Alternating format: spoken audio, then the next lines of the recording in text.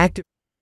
Hey, so yeah, that happened again. Oilers are now 1-3-1. Welcome back to Game Over Edmonton. I'm joined by Liz tonight, so I'm sure she's jacked. I know it's super late there in Winnipeg, but I'm sure it's fine when they get a Mark Scheifele overtime winner.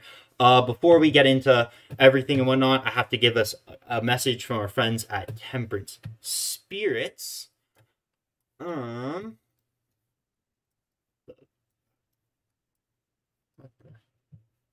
There you go.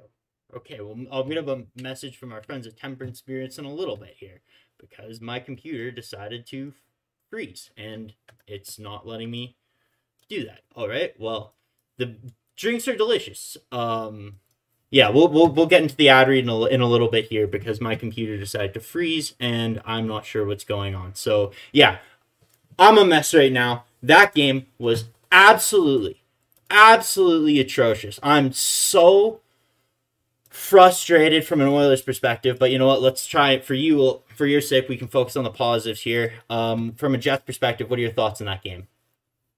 All going into this, Zach, I knew we were both gonna be in a situation like this. I just didn't know who it was gonna be, who was the mess, and who was gonna be kind of ignoring the bad things that happened in that game, being like, oh, thank God, And I am definitely in a thank God mode right now. So from a Jets perspective, I definitely thought that there were some things that were frustrating in that game, but I thought they played an overall good game in a couple different areas. I'll be honest, as soon as the offensive powerhouse of the Edmonton Oilers scored two goals in the first however many minutes of the game, I thought the floodgates were open. I thought that was it. I thought they were done. So the fact that they were able to hold their own, that their resident goaltender decided to wake up a little bit was nice. And so I'm just quite pleased that things are coming together a little bit, even though you're probably not. It wasn't very nice for me because I'm like, okay, we got the bad Connor Hellebuck. It's going to be a great night. They got smacked again. They're going to come out again hard. And you know what, to me, I was just thinking about it as you said that. You know what the turning point was? You got Warren Fogle on a breakaway first period. The Oilers had just scored 2 goals. Connor Hellebuck wakes up, stops him. Later in the first, Zach Hyman, another breakaway. Hellebuck stops him. And from then on, just a brick wall. Like, not that the Oilers generated that many high-danger chances, to be honest with you, after the first period. There was that one really late from when Draisaitl, Nugent Hopkins, and Hyman were out together. Beyond that, though, Hellebuck was a wall. Hellebuck, I don't know if he got in their heads. Before we continue, I've now fixed my computer here, so I just want to jump into this because this season, you're watching Game Over Edmonton. Edmonton is your source for the best analysis of the Edmonton Oilers for 23-24. Game Over Edmonton is pleased to announce our title sponsor for the season is Temperance Spirits, Edmonton's preferred non-alcoholic beverage retailer. Temperance curates a vast selection of local craft non-alcoholic options. Choose from a selection of beers, wines, mocktails, and spirits. We believe that a social lifestyle does not require the consumption of alcohol. To celebrate Sober October, enjoy 10% off some of our favorite beverages. Let's raise a toast to being sober this October. Find Temperance Spirits online at temperance-spirits.com and follow them on Instagram and Facebook at Temperance Spirits. And I'm just going to crack open this straight edge pale ale from Temperance Spirits, made in Alberta. Pour it Hopefully out for help Connor reduce McDavid. the sing. Yeah, exactly. Like, to just make everything worse. If he, I don't know what the issue is there. I genuinely don't. Obviously, he didn't play the last 4 minutes of the period. Never played in overtime. The second I saw McLeod in overtime, I knew we were finished. But the problem is there, like all game he looked off. You never saw him take off with speed really. When he was trying to do that thing where he stick handles through 3 or 4 people, but the Jets were standing him up at the blue line, and that never happens. He gets through everyone. It was so weird to watch. There was I pulled up natural stat trick and I haven't had a chance to actually check it, but I don't believe Connor McDavid even has a shot on the power play this year. Like it doesn't. I don't know what's wrong with him. He doesn't seem right. Obviously, he still had 2 points. Leon had 2 points. They're never going to go pointless by any means, but they do not seem right. Even Leon, just not skating, not moving his feet. He's so slow. Every time he gets the puck at the blue line, instead of picking up speed and trying to beat the defender, he stops and looks for a winger rushing in to make a pass. He's never doing it one-on-one. And when he does do it one-on-one, he's like, what happened in overtime when he had more spaces? He gives it right away. The Jets had the puck for what? 85-90% of that overtime. Was there ever a point where you're even nervous for a second?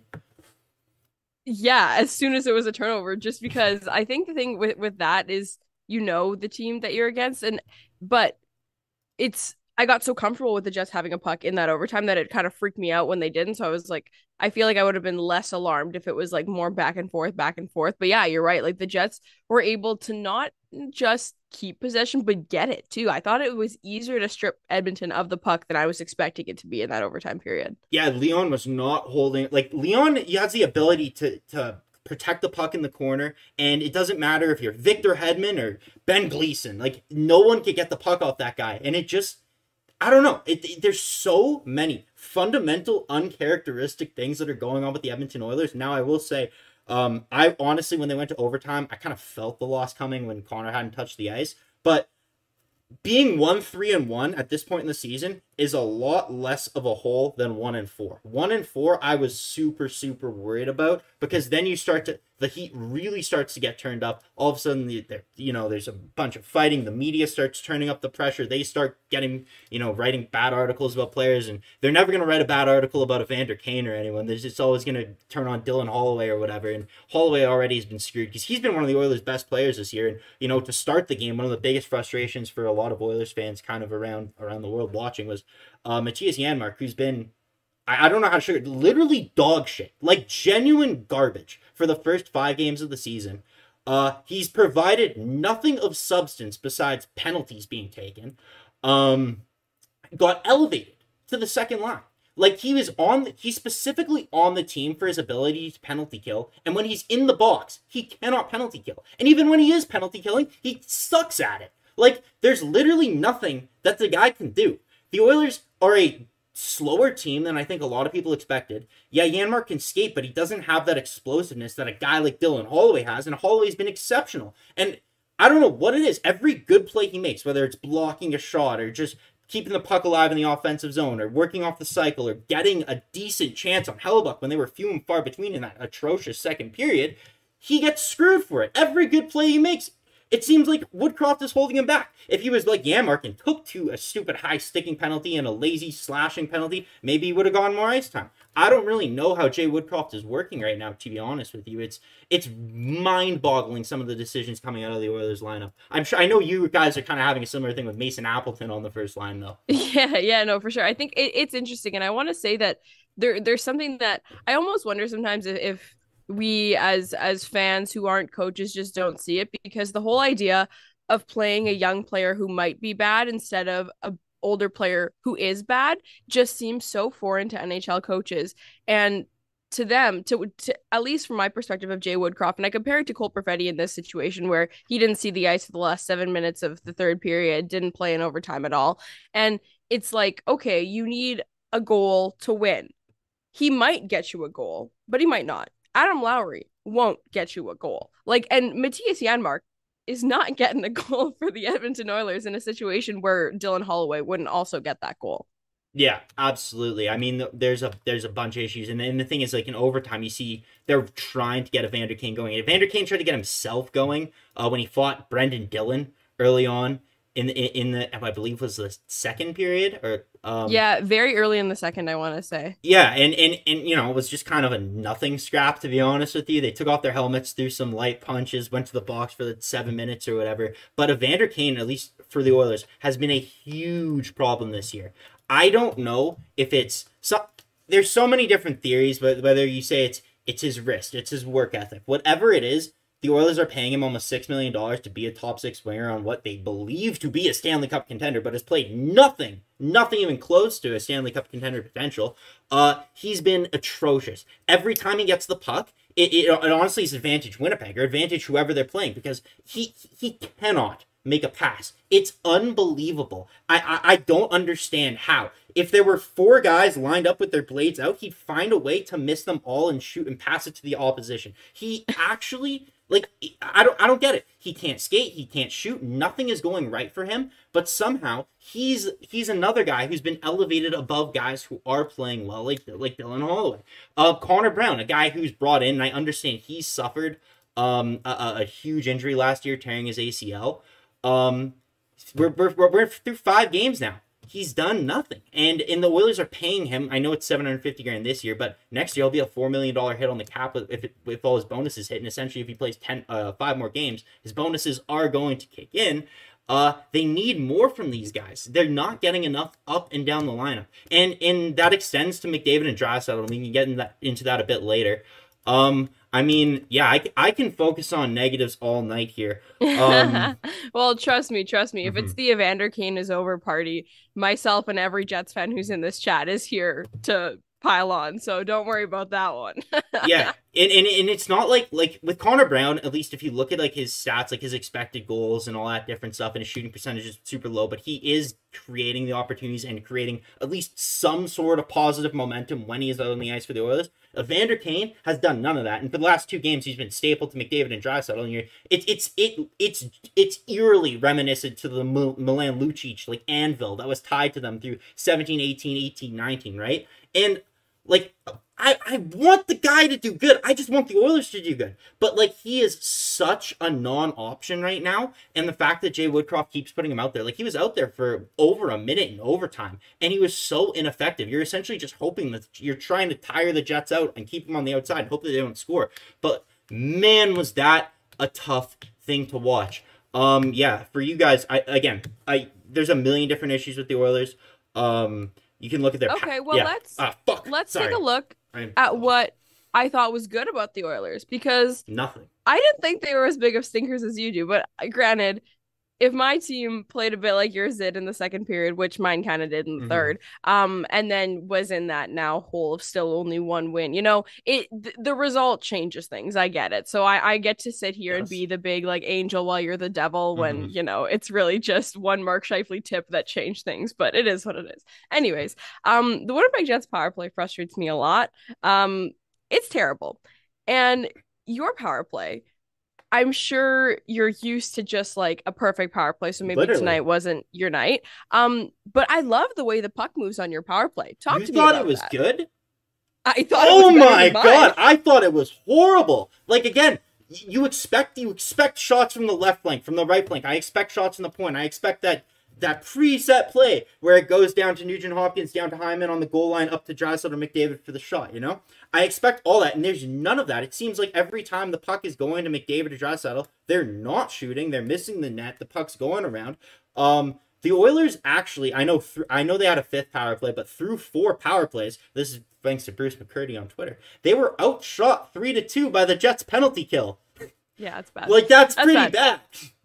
Yeah, no, I think it's more just when they had possession, I liked what they did with it. Like, it wasn't, they weren't as dominant for the full 2 minutes as they should have been, and we can nod to that Vlad Nemestikov goal as a pretty good example of sort of just a manifestation of everything that was going wrong for you guys at that period. The Stuart Skinner last minute, should I not, and making the absolute wrong decision to jump on that puck was just very like telling of the time of the game there. I was like, oh, this is just kind of summing it all up. Like, oh, we don't really know what's going on with the goaltending. Our power play hasn't been as good as it's supposed to be. And then bam, sort of put a little bit of a nail in the, second period coffin to sort of cement the Jets, because knowing my team, the worst thing that could have happened was playing that second period and not getting a goal, because I think they would have just gotten in their heads about it and then just fallen apart, which is what they do when they have momentum but don't do anything with it.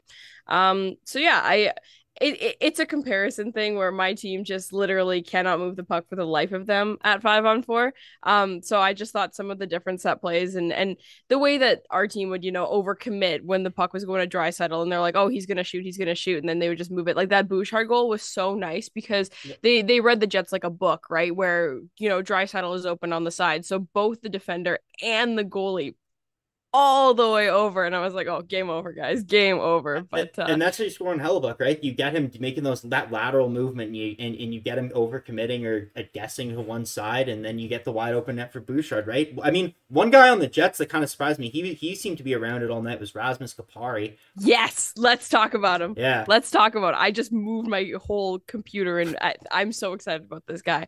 Because you were talking about what Edmonton had 5 power plays. I believe so. I know they had 4 3 for sure. Drawn by Rasmus Kapari. Yeah, exactly. See, Now, I will say the hold on Draisaitl was a little weak at the first period, but you know what? Those are bound to happen. The refs were calling everything this game. Yeah, and what was the one? There was a Ryan Nugent-Hopkins penalty that was crazy. There were two of them. He had a slashing one, and then they had an even up one when the Oilers were on the power play. Maybe, yeah. I think that was the one. There was one I remember particularly on Rasmus Kupari. Is that it? It might have been that one. I think. Oh, you know what? Ryan Hopkins committed both infractions on Rasmus Kupari. So there you go. Yeah, that was. Oh man. Well, and then so I guess.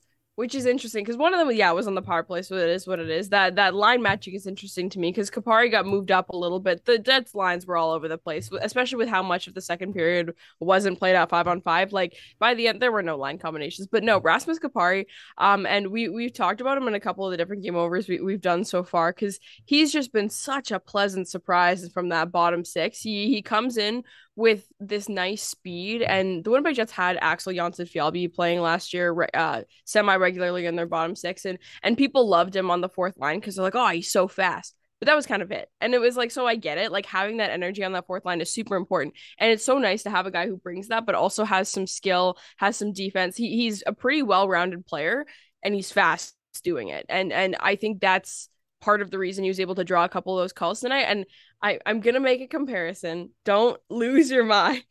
But it's a Connor McDavid type thing, right? When you have a fast player in a certain situation, they're more likely to draw a call because of how they're coming into a situation and how the other player reacts to it. He's not Connor McDavid fast. Totally. He's not Connor McDavid fast, but he is faster, I'm sure, than people are expecting him to be. And I think that's why he's getting some calls. And, as the season goes on, maybe if he gets a different role, like people might, read him a little bit better and know what they're going to get from him. But right now, he's just kind of some unknown factor on this team and in his role right now. And I think everyone has been pleasantly surprised with his impact, and he makes some noise down in the offensive zone, and he's pretty smart with the way that he manages the top of that defensive zone as well. So I really liked his game tonight. Yeah, if he had a 97 on the back of his jersey, I'm sure he'd actually probably draw less penalties than he has so far. So yeah, no, it's definitely good. He was really noticeable all night for the Jets. I thought they had a number of really noticeable players. Like I thought Josh Morrissey played really well. I think whenever the Oilers play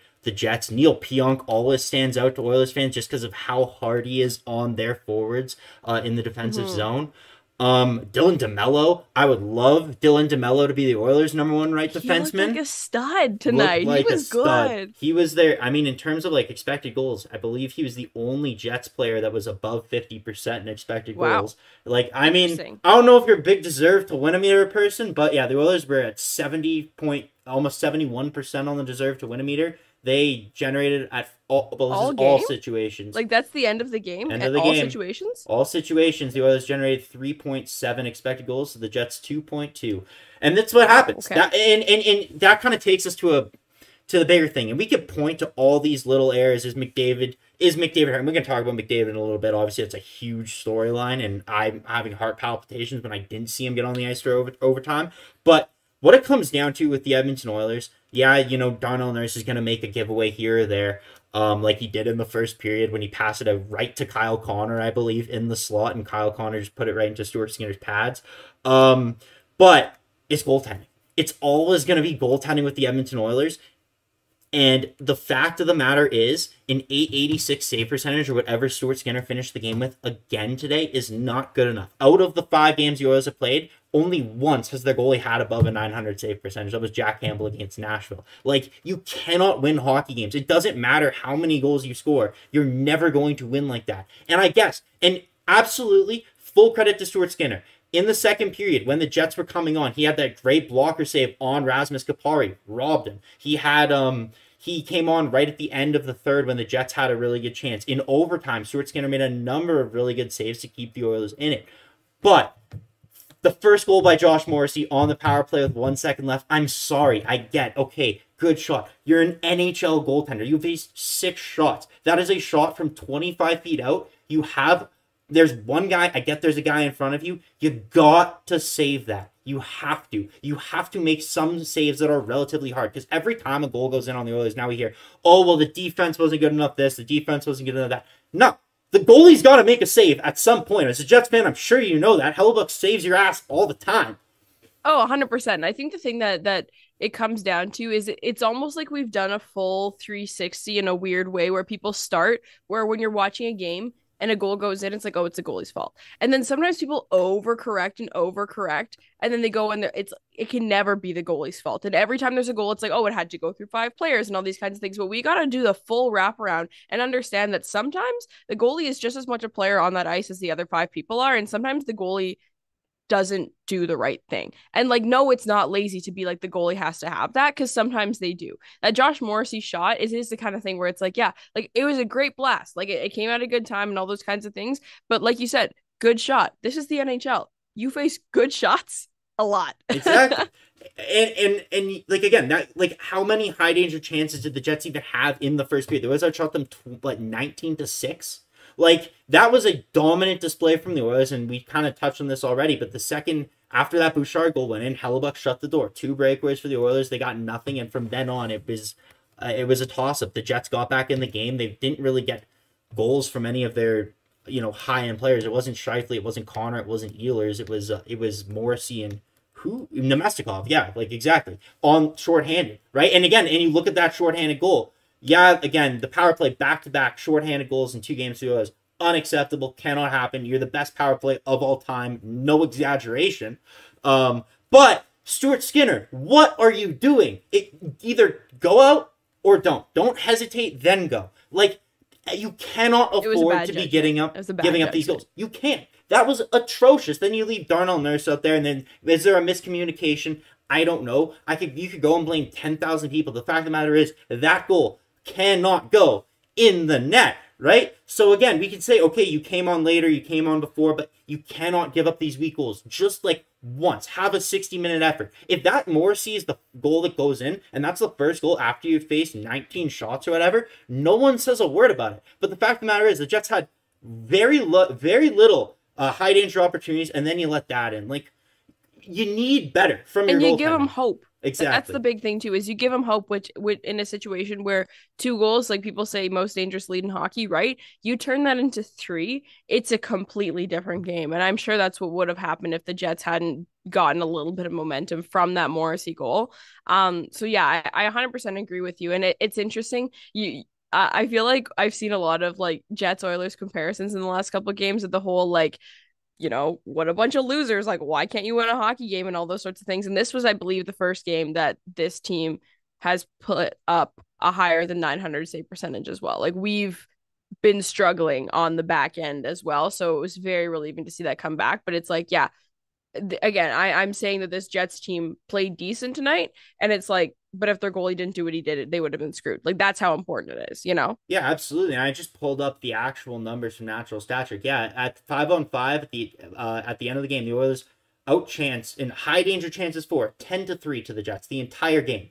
The shots for at 5-on-5 were 32-14 for the Oilers. Like, the Oilers played well. Now, one of the problems that the Oilers kind of fall into is they get a lot of low percentage when they're struggling. They tend to go back to the point, and they get a lot of low percentage Darnell Nurse shots from the top corner, and those just kind of boost the save percentage and boost the numbers and whatever. And obviously those aren't going to generate much for you whatsoever.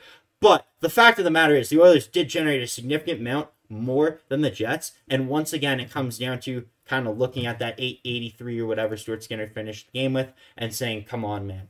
So yeah, not a good night. And again, 1-3-1, much better. At least makes me feel better. It's not as big of a hole to climb out of than 1-4, but it's still, we're 5 games in the season. Vegas is now 6-0. Everyone picked the Oilers to be the winner of the Pacific Division. So this is super, super, super alarming. And the ship needs to right soon. Like, something needs to change. Now, before we get into Connor McDavid, is there any other topics, like from a Jets perspective, that you think are worth mentioning? I think kind of the one thing I think I'd be remiss if I didn't bring up is our Connor. Yes. And not Connor Hellebuck. I'm talking about our lovely fella in the number 81 jersey who seems to be a peewee fourth liner the moment he doesn't have the puck on his stick. I have been so alarmed by the performance of this player in the last little bit. And Mark Scheifele, I am starting to enter my Mark Scheifele revenge tour. Like, I I'm becoming a Mark Scheifele apologist again. I've done a full 360 on this player. He was my favorite, and then I gave up on him for a couple of years. I was like, this guy stinks, and everyone got onto the train of this guy stinks. And they're like, he can't play defense, and the whole thing, the whole league was Mark Scheifele can't play defense, and I was like, true, but he's not even the worst superstar bad defender on our team. It's Kyle Connor, and Kyle Connor, as soon as he's not scoring, he's missing the net from that right flank on the power play every 5 seconds. Useless. Yeah. No good board battles, no good zone entries, no good passes. Like, this guy is freaking me out. I am worried about him. He's been like, these aren't like abnormal traits for him. He's never been really excellent at anything but scoring goals, but it's getting to the point, the excuse was always that he just creates that much more than he gives up, that it's okay, you can excuse it. And I'm fully on board with that argument. But at this point, I don't know if he is. And I was getting worried about it last season, and I'm real worried about it right now. And it's the same as you, where we're like, okay, 5 games in, like, no need to, call the fire department quite yet, but it's like, my finger is sitting on the 9, right? Like, I'm close. Like, I'm ready to dial, because it's not a good sign, and there are no signs telling me that he's going to get any better. So if he starts scoring some goals, I'll shut up. Like, I promise, like, whatever it is, what it is. But right now, every highlight of a goal against the Winnipeg Jets, even if it's not his fault, you see a clip of Kyle Connor lunging forward with his stick, and it's like, oh, I could have been part of this, and I wasn't, So he's a worry to me, and I think he's a worry to a lot of Jets fans. Yeah, totally. I think I know, like, the Oilers, they struggle. Like, for the last number of years, they've struggled on the penalty kill immensely. And tonight, I thought they did a relatively good job actually pressuring the Jets' power play. Now, you were saying that the Jets just don't move the puck very well on the power play. So maybe I don't feel as good about that as I did, coming into this show. But one of the times I was, the most happy is when I see Kyle Connor wind up kind of on the left or right side, whatever side he kind of stays on the power play, and take that shot, and he just wires it around the boards right out and saves the Oilers from themselves a number of times, right? So that actually made me really happy, and I actually made a note of that in my notes here, that it was awesome to see Kyle Connor shoot, because he wasn't hitting the net. I feel like he had some pretty good opportunities, and he just wasn't finishing them. Like, Stuart Skinner, that's when Stuart Skinner came up big. I don't know. It's super frustrating for when I start thinking about Skinner again and whatnot. But yeah, no, Kyle Connor, definitely I could see that, because I saw your tweet during the game talking about he should be traded the same as Patrick Laine was when he was in Winnipeg, and I never really put that together, but I definitely know what you mean. Villainized for his defense and his whole one-trick pony thing. Let's look in the mirror here, guys. Like, holy smokes, we got another one sitting right there. If Kyle Connor's name was Jesse Puljujärvi, you'd think he'd be much more villainized? No, literally, I swear. I don't know what it is. But speaking of Finnish players, guys, let's try and get up 15 likes right now on the stream here for Rasmus Kapari. Let's get it up to 15. And then if you guys hit that, then we'll pick an Oilers number to try and hit it. Well, for me, it says we got 53 watching. We got 17 likes already. So, you know what? Mine has 4 likes. So, you know what? Maybe my phone's just So, yeah, everyone watching here, go ahead and hit that like button. Clearly, there's at least We're at 17 now. What do you want to get up to? We're at 18. Okay. Let's hit 29 for Patrick Laine. Let's hit 32 for the score for the Jets. Okay. 32 for the score for the Jets. Let's do it. Yeah, we'll do it. Let's talk about Connor McDavid. So, last 4 minutes of the third period, nothing. And then no play in overtime. I believe the last shift, it was a hold of the left side, talking to an athletic trainer. I believe in the chat, we asked for an update because they said Woodcroft is giving an update. Sounds like a whole lot of nothing for now. Very typical. I'm sure we'll hear tomorrow if there's anything there. Talk about him. Just talk about it. Weird start to the season for Connor McDavid. 63 goals last year. Has not been shooting the puck like he has been. He last year is when he solidified himself as a threat to score on the power play on the other side from Leon Draisaitl. So you could not overcommit to that Draisaitl one-timer. You had to protect McDavid. If you didn't protect from that McDavid shot, he was burning you every single time. Not once today on the power play did I see Connor McDavid in a position to shoot. It is such a weird feeling watching Connor McDavid right now, because again, he's putting up his points. You'll never hear me ever say a bad word about Connor McDavid. Unlike Kyle Connor, he can him and Leon can dog it as hard as they want. I could go and they could put out 10 Pierre-Luc Dubois I want to leave Columbus shifts in a row, and I would buy 2 more jerseys for each of them. Like, they can do genuinely whatever they want. Leon Draisaitl, third highest point per game in the playoffs of all time, by the way. Just And, his fourth, Connor McDavid. They can do whatever they want. With that being said, it's such a weird start to the season, honestly, for both of them, but for more for Connor McDavid, just in the fact of the unwillingness to shoot the puck. Now, last game, you're watching that. Now, one thing that one change that the Oilers have made this year is, obviously, I'm sure you've heard about it because everyone and their mom is shouting from the rooftops that the Oilers have made the change to zone coverage in the defensive zone, and they're running the box and one now. And one thing that comes with that is the breakouts are entirely different. The Oilers' defensive group isn't a well-passing group to begin with outside of Evan Bouchard, who also, like every other Oiler, has struggled to start the season. So you're watching Connor McDavid, he's not getting the puck in the defensive zone where he was getting it, the last 8-9 years. And I don't know if that's what he's struggling with right now, but the Oilers can't break the puck up. They still haven't scored a goal in the third period, as a matter of fact, this season, which is a huge issue. Actually. Yeah. And, Connor he's just not himself. Like, those two guys are the clutchest players I've ever seen. It's everyone around them who we always complain about. But this year, like, in the third period, I don't know what's going on. And last game, obviously, because of these new breakouts, all this different stuff, and the switching of the lines, kind of similar to how the Jets are doing it right now, we see Evander Kane crash into Connor McDavid. No one knows where anyone else is going to be. McDavid looks like he gets injured there. He goes on the bench. He talks to TD4s for a while. This game doesn't really seem like himself. I was already talking about his lack of shooting. Then he goes out, and nothing really happened to me. It seemed like I can't point to one play in particular. Like, they saw that thing where he was touching his side, but I've seen him push through so much. Like, I've not seen a player who takes more abuse. Like, you remember in the bubble, the Jet series, when he didn't draw a penalty, right? Like, the abuse that he went through and still was dominant. And this year, it just, I don't know what it is. So, yeah, it was weird, though, in the sense that he didn't go down the tunnel. He sat there the entire time.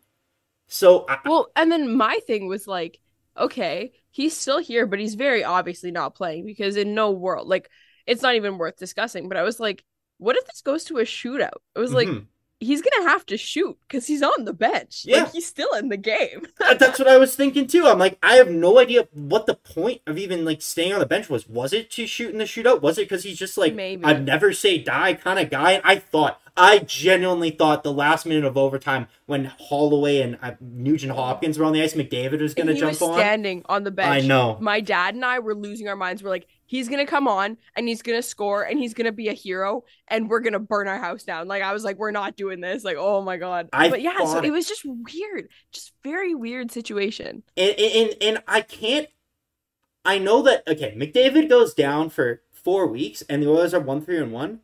The season's over. The season is over. So, but I can't find myself getting overly worried right now because of the fact that he stayed on the bench. And the fact that he didn't really look like he was in that much pain. He was skating, he was shaking out his leg. He kind of did that, lap during the commercial break. He was kind of talking to the trainer who talked to Woodcroft. But you know when a player's in pain, kind of hunched over on the bench. You can tell they're grimacing. I gotta stay out here for my boys and whatever. But he wasn't doing that. He just looked like he was watching. He looked like a benched guy almost. And that's not the case. Obviously. With the athletic trainer conversations, he just looked like a dude. The typical Connor McDavid, not disengaged. That sounds mean, but just the face of you can't really tell what he's thinking. He didn't look hurt. No, I totally agree with you. And it is the kind of thing where, and I'm always on the team of, especially in game 5 of the season, if it's a question mark and you have however much time left in the game, just don't chance it. It's all good. But then you leave. Mm-hmm. If it's bad and you need to go to the doctor, you leave. Absolutely. I just don't understand the combination of the things of the no playing, but also the staying. That's one of the weirdest things I can recall, because I can only think of a handful of times even where he's even gotten hurt to stay on the bench. No one could hit him usually. He's 9 times out of 10 when he gets hurt, it's in a collision with his own teammates. I remember him running into, I believe, Jordan Eberle once. I remember him running into Lucic once. I remember him running obviously into Evander Kane. And that's usually what gets him grimacing and leaving the bench and going down to the room and coming back or whatever. Other than that, it's the injury against Calgary that happened, and I was in the building, so I can't really remember what he did there. But I believe he went straight down the tunnel. And then obviously when he broke his collarbone, now I saw people in the chat saying that he he stayed on the bench, but I believe he was on the bench for 1 second, hunched over, and went right down the room. And again, he's one of the toughest players I've ever seen, just in terms of the abuse he takes. So it's such a strange thing. The Oilers play. I believe the Oilers have 2 days off, so I don't think they're gonna skate tomorrow. So we honestly probably won't find out if it's anything until Monday. So it's going to be really interesting to see, because obviously that's critical more than anything for the Oilers season. And it's already, the alarm's already Who going cares off. what anything that happened in this game or the games before that? Like, that's where the eyes go for sure.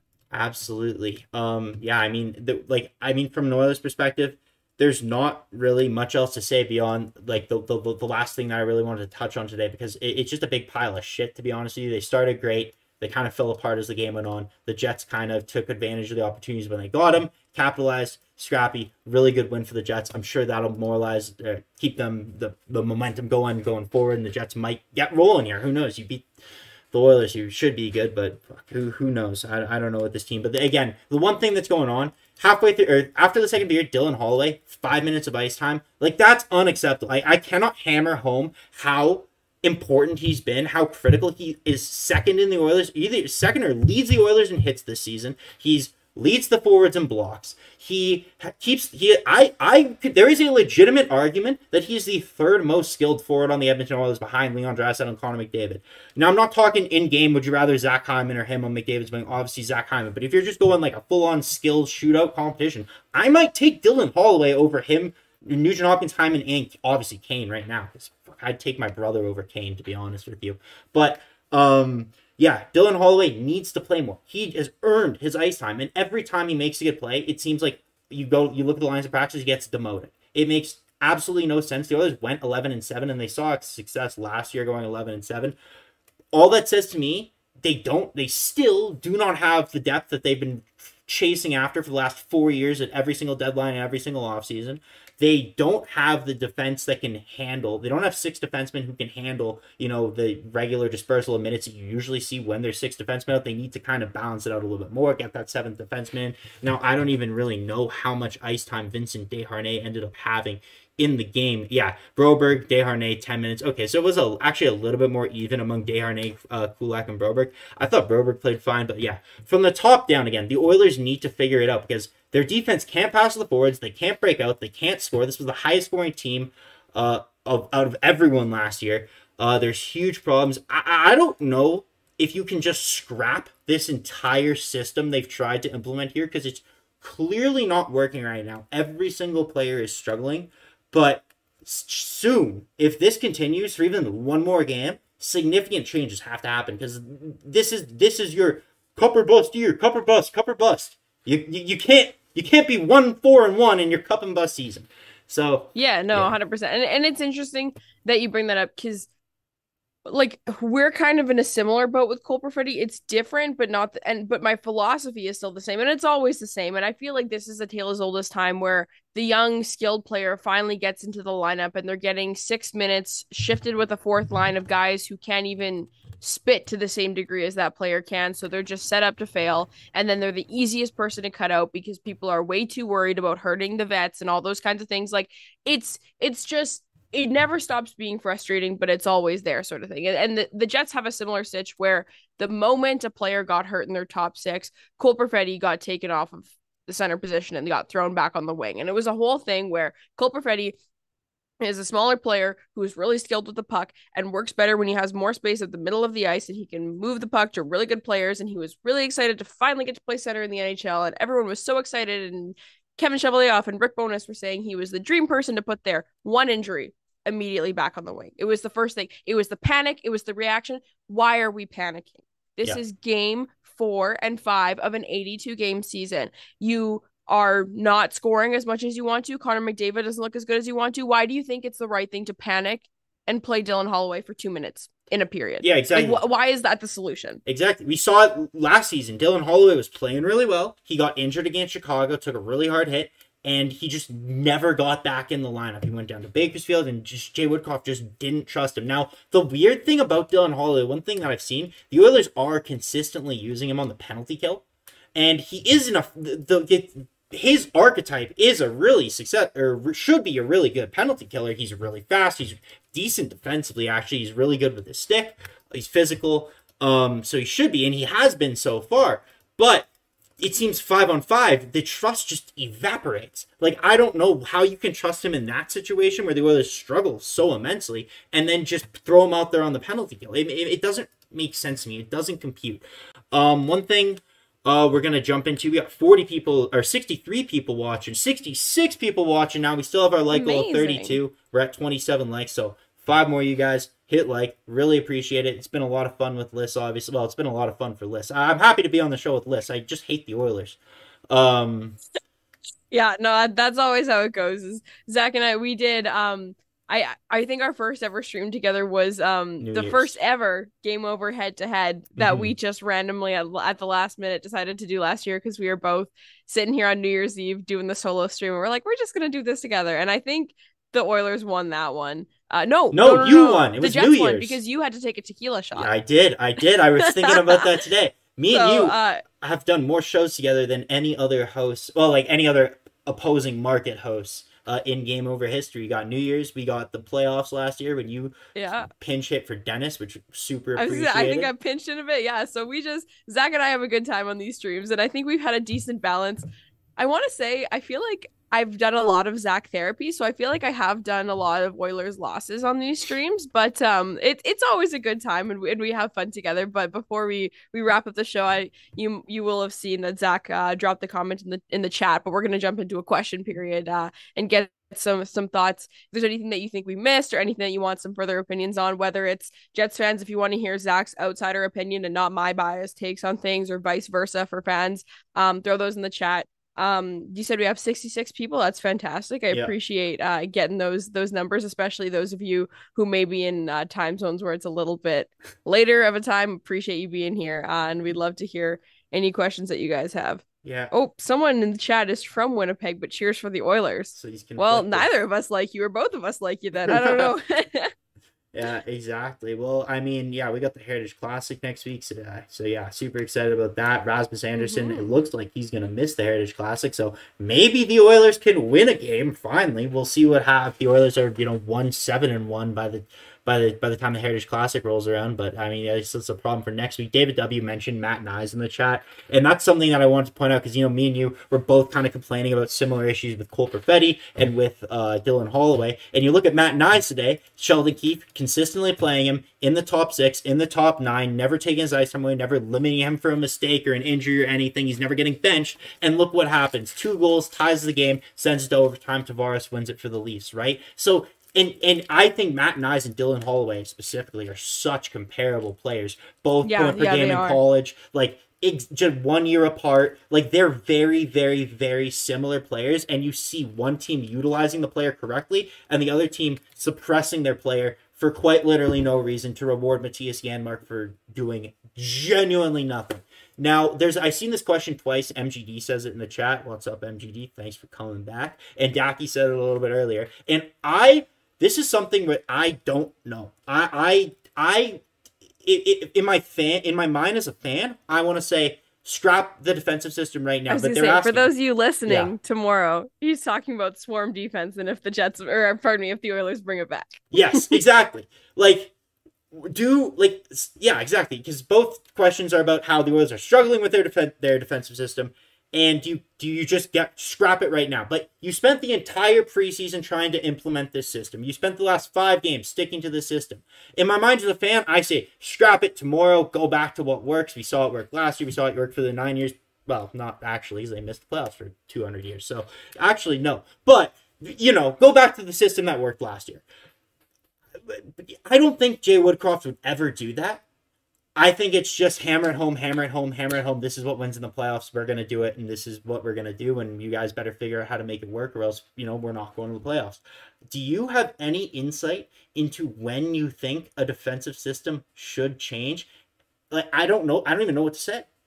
I think my kind of response to that is kind of lame, because my question is why they changed to begin with. Because if it was like as confusing as it seems to be, it just seems like an arbitrary, well, no, I'm sure it wasn't an arbitrary decision, but all that's to say, if it wasn't the Oilers are relying too much on offensive power and don't have enough structure to their defense, so this isn't sustainable for our cup year. Okay, I have some time for that. I do. And I feel like every single thing, like we've had people, it's like, oh, like when do you decide if a player is in a slump or all those kinds of things? I think quarter season is my thing because you need time to readjust and then refine. And I feel like if you were to wait half a season, like then you only have like, a chunk of games where you refine or you try it out again and see who works where, and then you actually make it good. So I feel like by 20 games in, if things are really not like working out, I think that's when you call the fire department. I like that benchmark, 20 games. Now, NHL coaches are stubborn, so I genuinely don't know if Woodcroft would ever do that. But what I will say is I think in the defensive zone, it's actually working. If you look at last year, how many 6-5 games the Oilers played was ridiculous. Like every game was a tire fire barn burner. They were scoring 6 goals. The other team was scoring 5. Like they needed to score 6 or 7 goals to win. Now, again, part of that was on the goaltending. This year, outside of the 8-1 spanking by Vancouver, they actually have succeeded in limiting the chances for the opposition. It's been a lot of low quality, a lot of low scoring games. But they're also suppressing their own offense. Like, it's going both ways right now. Yes, you're not playing in these 5-4 whatever wins, but now we're just losing games 3-2. Like, I don't know if this is any better than what they were doing in the past. Now, the reason they switched it, I just going to say quickly, this is the system that Vegas had, where Vegas always had a defenseman in front of their net. The Oilers could never essentially never were able to create anything in tight in the Vegas zone. Vegas was able to keep this formation when the Oilers were able to suppress them in their zone for 40 seconds or whatever on a long shift, and they never kind of let up. They never broke. So the Oilers were like, oh, you know what we should do? We have a defense that kind of struggles with a bunch of stuff, Nurse, CC, whatever. Let's implement this system because it seems like Vegas can plug in Ben Hutton. Vegas can plug in, insert X made-up name Mark Donk here, and they seem to succeed in this defensive system. But again, the Oilers don't have a Shea Theodore. They don't have an Alex Pietrangelo who can make these exceptional breakout passes that Vegas has. So that's kind of where the system's faltering in my eyes a little bit. Again, Brett Kulak is not Alex Pietrangelo. So, yeah, it's been a problem. I totally agree. And I think that that's the one thing. And I like it with Vegas, like this always happens, right? Like where if Florida had won the cup and even they didn't, frankly, it's the whole everyone is going to sense an overcorrection where they're going to be like, just get in. That's going to be the new thing is just get in because Florida won the cup by just getting in. And that's what happens when teams win the cup is that everyone overcorrects. And the thing is, Vegas was what, two losses away from not winning the cup. It's a matter of 2 games that switches who the team is that becomes the new blueprint, and everyone corrects so quickly. And Vegas is in the division, and Vegas does have some really good structure. And honestly, like I do think they're a terrific team. And if there's one team to model different structures around, I do think that's a strong one to look at. But they have a Bruce Cassidy coach team that tweaks their systems based on the personnel that they have. Exactly. And you can't just take that curated system, throw it into another team and be like, this will work. Exactly. Like, and I don't know if that's exactly what they did because I can't speak to either of those teams strongly enough, but that's kind of the vibe that I'm getting from the way that we're speaking about this. And so maybe they just need to adjust to this time, and 5 games is not enough time. So we'll see. But if it, continues, because the thing is, I'm not seeing like a ton of super green flags and indicators that things are getting better. You made some good comments about how like their XG and their numbers of shots are decreasing, which I think is really good, but at the expense of their competitive advantage, which is their like on command goal scoring, is a question mark to me. So it'll be really interesting to see if things kind of even out as the sample size increases. Yeah, exactly. They're limiting their strength to focus on their weakness, and they've just become a subpar hockey team because of it, right? Like they're just not good at anything now, as opposed to being exceptional at what makes them great. So yeah, it's super frustrating to see. We've kind of been going for almost an hour now, so I know it's super late where you are. I'm just gonna ask one more time in the chat any more questions, and then we'll kind of wrap it up for the night here. We'll put a bow on tonight because yeah, I'm ready to bury my head in my pillow after tonight and hope that they figure it out and create a God that Connor McDavid is okay, and I gotta No kidding. I gotta do my ritual before I go to sleep just to make sure he's okay. Not superstitious, but a little stitious. We'll give you guys a couple seconds to get things in the chat. Both teams have 2 days off before they play on Tuesday. You've got the Wild, we've got the Blues, so it'll be interesting to see. I think it'll be kind of a similar attitude. Like going into this game, I was like, the Jets are either gonna be stinky doo doo or they're gonna have a fire lit and they're gonna want to finally win one. And they did, and I think that that's gonna carry over. Now your team, didn't get it today, so I feel like it's gonna carry over, and they're gonna be ready to win one. Minnesota is so nothing. Like time to drive it home. That's the Oilers' boogeyman, though. Like the last couple seasons, it doesn't matter how Really? bad Minnesota is. They don't win against Minnesota. Minnesota gives them such a tough time. Like this is just the most inopportune time to play Minnesota. I would rather play the Devils or Colorado over the Minnesota Wild any single day of the week. I don't know what it is about the Minnesota Wild. The Oilers struggle so Honestly, that's much. so valid. The Jets don't they struggle. They don't usually beat the Minnesota Wild, but they always get into like a brawl. So like everyone always gets in like fights and they all get hurt and all these kinds of things. Cause yeah. So maybe Minnesota Wild are just cursed.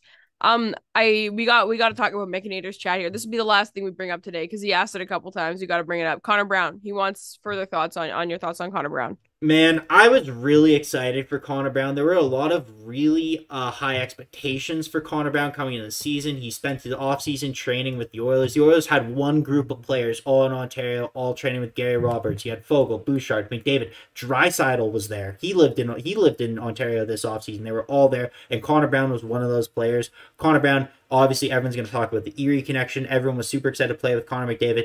Didn't even last a game and a half on McDavid's line, already demoted to the third line. Again, Connor Brown suffered a season-ending ACL tear last season, so obviously he wasn't gonna, like, you can't just expect him to come back and be that 20-goal, 45-point guy that he was prior. In Ottawa, his strength was penalty killing. We really haven't seen, I don't know, I haven't been too impressed with his ability on the penalty kill. It seems like he always ends up chasing the puck, and they always kind of lose their formation, and then the Jets kind of get a wide-open one-timer in the slot, or whatever happened prior. But yeah, Connor Brown offensively, I know a lot of people have said that his stats, his expected stats are pretty good, showing that there is something there. He does have to shake off the rust. Now, again, this is one of those things where the Oilers, it's cup or bust. We don't have time to wait for you to shake off the rust. If you're like, this was their addition beyond Connor Brown. Like, their additions were Ben Gleason, who's playing in I was gonna say Oklahoma City, Bakersfield. This was the guy who was that top six guy who could finish the chances that Kylie Yamamoto was never able to finish. And he just hasn't been that so far. I think on the third line with Ryan McLeod, there is potential to be good there, but essentially we need to see these tangible results. Like, they need to come sooner rather than later with Connor Brown. I'm not as worried about Connor Brown as I am Evander Kane. Because Evander Kane is way more critical to the Oilers' success. And I'm getting such, I was the biggest Milan Lucic hater in all of Alberta. Like, I could not stand him. And I am getting very, very, very, I'm getting a pit in my stomach when I think about how much he's reminding me of Milan Lucic right now in those later years of his contract with the Oilers. Evander Kane is scaring the crap out of me. So yeah, Connor Brown. Even scaring me. Connor Brown will be Lucic good. comparisons. Yeah, Evander Kane looked rough, has looked rough, continues to look rough. We need to see something, but then again, all of the Oilers pretty much up and down the lineup have looked rough. So who knows? Who knows? I wish I had the answer. Don't we all? Don't we all? But you will have the answer, or someone will, at the next Game Over on Tuesday, as will I. And we will see you at all of our shows coming up. So obviously, Zach from Game Over Edmonton, which we're here doing today. I'm from Game Over Winnipeg, and we're here doing these Game Over head-to-head shows, and we'll be doing these every time our markets cross paths, and so are every other Canadian market. So make sure you check all those out. Make sure you check us out on Twitter. Zach's handle, oh boy, it's Zedwheel97, right? I feel like I got this. Zedwheel97. So make sure you're following Zach on there so you get all of this fantastic illustrative narration from Zach from all of these games, in-game, post-game, and everything in between. You can follow me on Twitter at Liz Hood. It's LYSSHOUDE, where I do pretty much the exact same thing. So this is a super fun time. I'm taking over your show. I know you're the host here. Please, but you're an exceptional host. Please. I struggle with my extra. Well, there we go. So we'll wrap it up here. Thank you so much, everyone, for being live in the chat tonight. We appreciate it. We know it's late. We know it's not always the most exciting thing to jump on a post game after your team is lost, but we're glad that we were able to sort of experience this with you and share all these thoughts with you. If you're listening back tomorrow or any other time, thank you so much for tuning in. We always appreciate the listens, no matter what platform you listen on, and we will see you next time. So have a good night, everybody, and go Jets, go. Yeah, go Jets, go. Take care.